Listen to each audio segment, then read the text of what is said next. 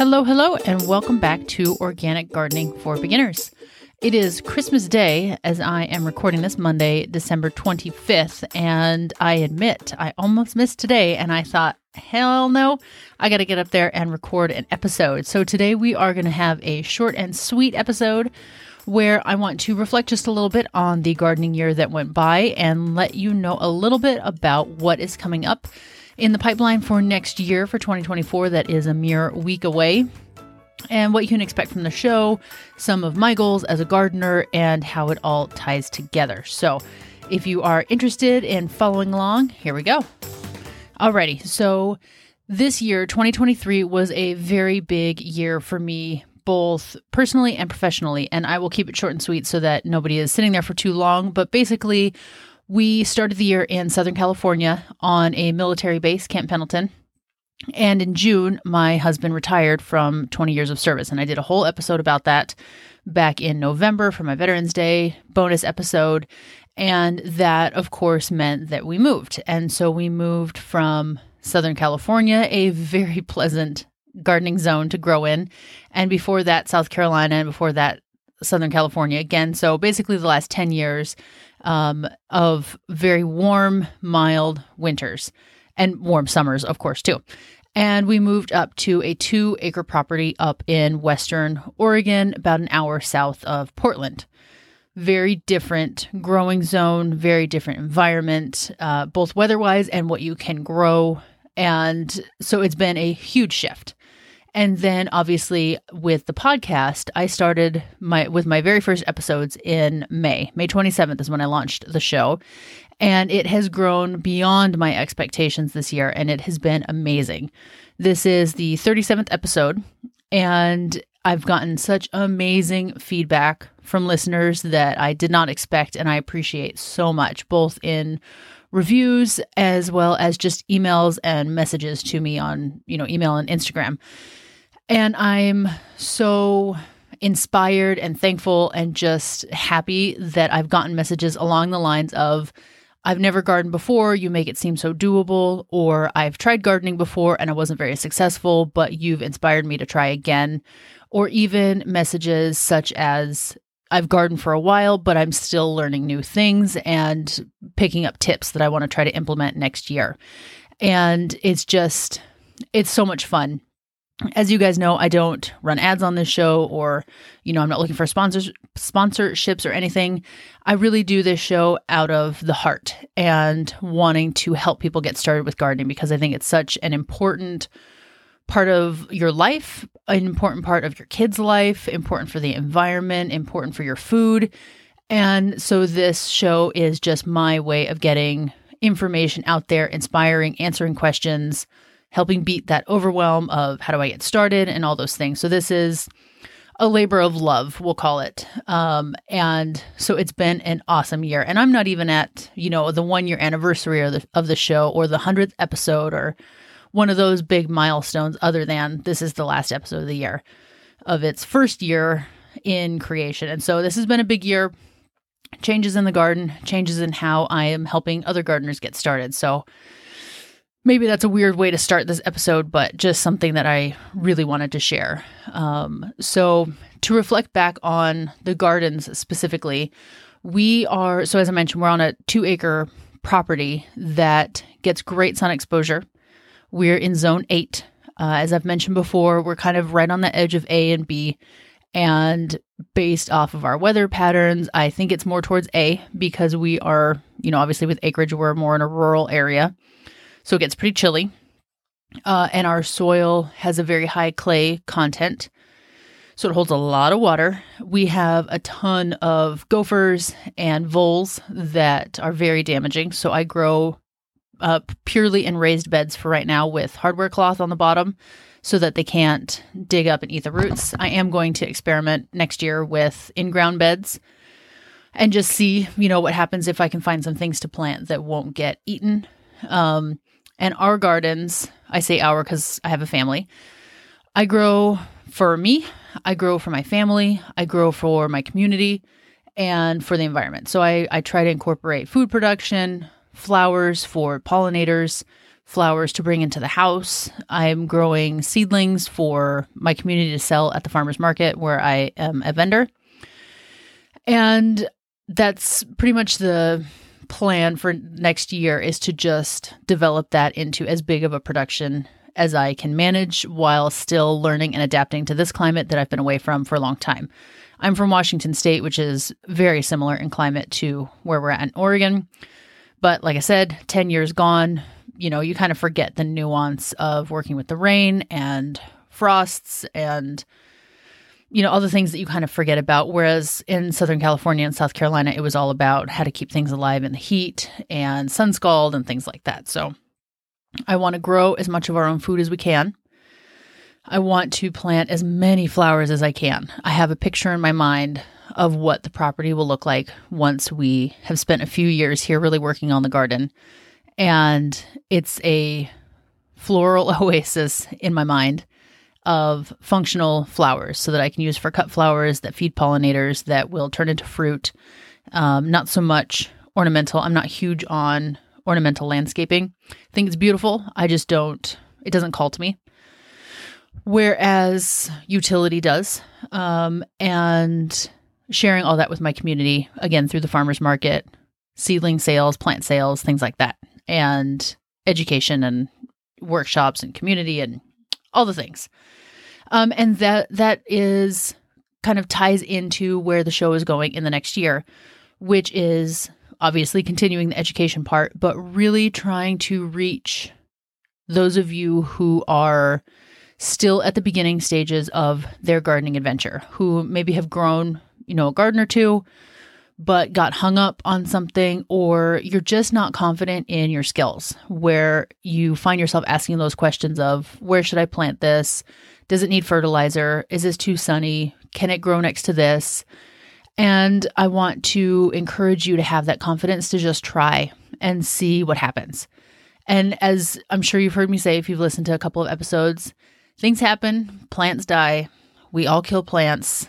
Things don't grow the way you expect them to, and there's always next year. And I really want to drive that point home, that the perfect garden, we all make fun of Instagram perfect and all that. But Instagram aside, just in life, as you look through garden catalogs or magazines or YouTube or whatever, it's easy to get caught up in what your garden doesn't look like or doesn't have or doesn't produce, or what skills you don't have. And I want to encourage you to just let that fall by the wayside and apply what you do know and just try and build that confidence in your skills throughout the gardening year and from year to year, whether that's learning to start seeds yourself, bringing in mulch when you never have before, laying off the pesticides and trying some more natural, slow to implement approaches, but that are an overall benefit to your garden. Or even using your garden produce in a different way. I don't talk too much about garden preservation and canning and fermenting and things like that. But, you never know, that could come during the summer episodes. But just basically, to sum it all up, is just inspiring you guys to try something new, keep going, even if you have had poor gardening experiences in the past or you're not sure what you're doing. Just try it anyways.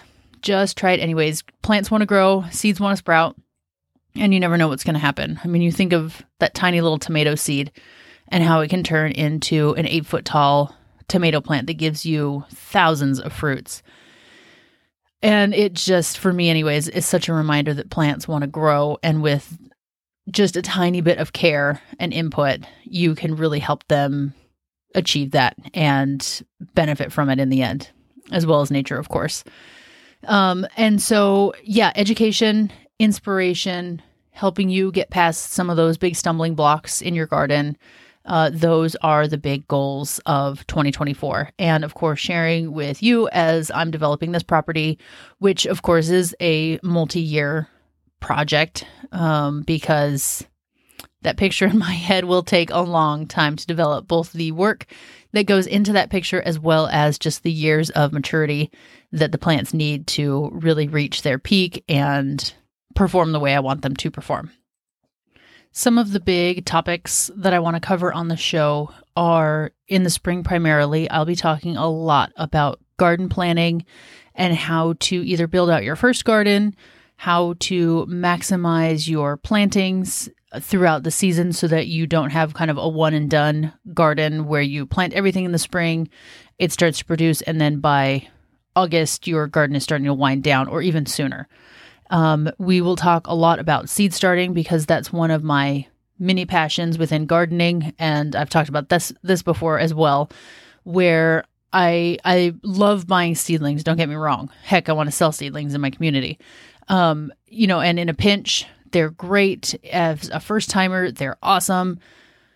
But there is nothing like starting from seed. You have so much control over the timing, the quality, the size before you transplant, but really the variety. The variety is amazing. I always think of the number 43, which is how many Cosmos varieties are available at Swallowtail Seeds. And think of how many Cosmos you see at Home Depot or Lowe's or even your neighborhood nursery. And it's maybe one variety, two varieties, 3, 4 max, I would guess. And think you have 43 to choose from in a seed catalog. Any shade of pink and white and purple, short ones, tall ones. I have a Disney song playing in my head now. It's so cool. Sorry, I got so distracted by that song popping into my head. But anyways, starting from seed is amazing. I know it can be really intimidating. And so that's one of the topics that I want to dive into coming up here in the springtime. And then also, as the season goes on, I want to continue talking about ways to keep your garden growing well, even in the face of maybe some bad bugs or, hey, the weather is very hot and my garden is struggling. What do I do? Or my garden got hit by a late frost and all my seedlings died. What do I do? And kind of helping you troubleshoot as the year goes on. And as a little insert here, if you have topic requests or questions or deep dives that you're interested in, please let me know those because those totally help. You can email those to me, jessica@homegrownfoodandflowers.com. And of course, my email is in the show notes. I got a review on Apple Podcasts a while back where someone was asking for information about season extension and how to use low tunnels or row covers. And so I ended up doing a whole episode about that because I want to make sure that I'm helping you guys get the information that you need to have an awesome year. And of course, there are certain areas that I'm more experienced in than others. I'm not a compost expert. I've said that many times. That's still a process that I am learning about. But in particular, I would like to bring on a few guests to the show to give that expertise about working with clay soil or about worm composting or composting in general. So you just might see or hear rather a few guest episodes coming up this next year, as opposed to all of the solo episodes I've done so far this year, just because I want to make sure, again, that you guys get the information you need and that you've got a very experienced person talking about those topics, if that's not me. My ego is not so big that I can't admit that there's still a lot to learn in the gardening world, even though I've been at this for quite some time. And that's really the wrap-up episode of this year. It's crazy that the year's over. I'm so excited for this next year. I'm sure everybody, feels like we hear that and say that ourselves at the end of every year. But man, the potential that gardens bring to you, to your family, it blows my mind. When you think about taking a portion of your food production and putting it right in your backyard, educating your kids about where food comes from. As I always say, what's the difference between a cucumber and a zucchini, and respecting bugs. It thrills me. Like I can't even coherently express it because it just makes me so happy, so delighted to be a part of that and to hopefully encourage you to make that a part of your life. That I can't wait for this next year. I think it's going to be a good one. I think it's going to be a very good one. So with that, I will not blather.